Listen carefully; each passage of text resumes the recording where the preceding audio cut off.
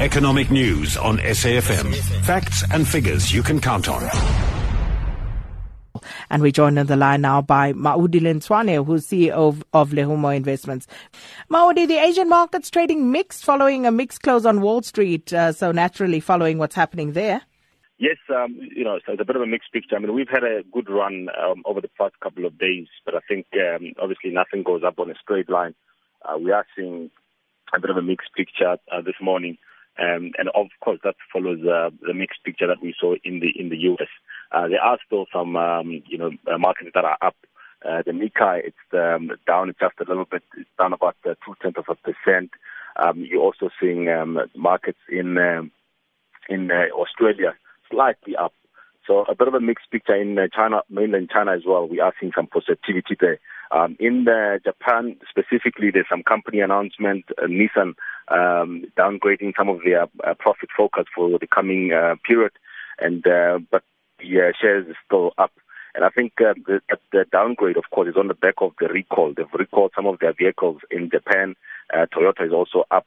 The interesting one would be the company called China Literature.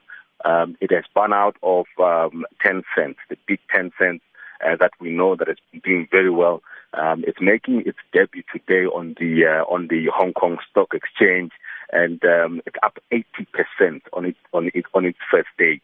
So some good news for the Tencent shareholders there, and also Naspers shareholders. That particular subsidiary is having such a successful debut on the Hong Kong Stock Exchange. So one to watch out for. It's the biggest IPO in 10 years in Hong Kong, and of course the markets will be watching this one. It's very, very, very interesting what's happening there. So overall, a mixed picture, but there are some exciting news, especially around the Tencent story. And then just Donald Trump and his visit there to Asia. Donald Trump warning North Korea about making a fatal miscalculation. Talk to us about that, Maudi. Yes, Donald Trump is continuing with his tour of Asia.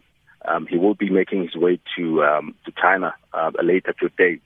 He was in Seoul, in South Korea, of course, addressing the lawmakers there, and of course some strong warnings, particularly around the North Korean issue. There are two issues really that Donald Trump has been covering. He's been covering more about the trade issues, trade with China, trade with Japan as well.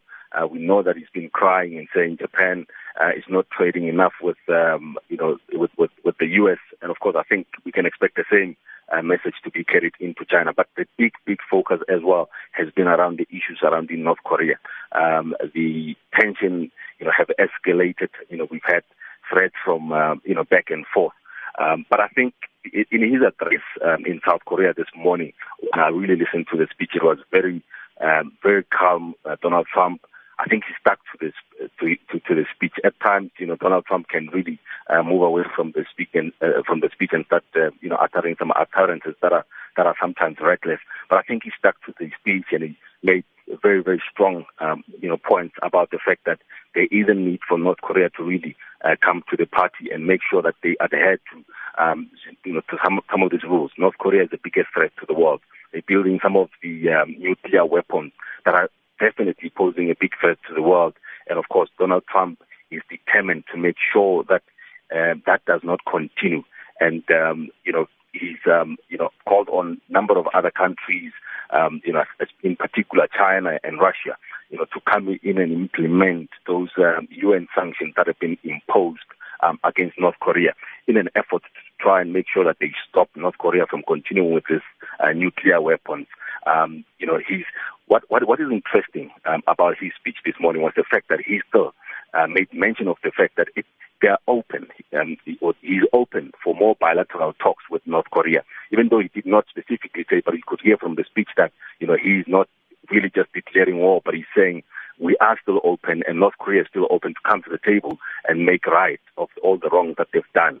The option is, of course, the ball is in their courts to make that decision. And I think what the market will be watching in the coming days is to see what sort of response North Korea does, offer. If they can either, come and take that invitation for bilateral talks, or we could see more aggression from North Korea.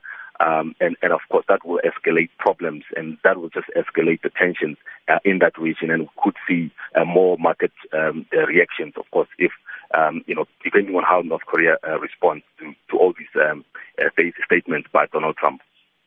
So we're going to leave it there for today. Maudi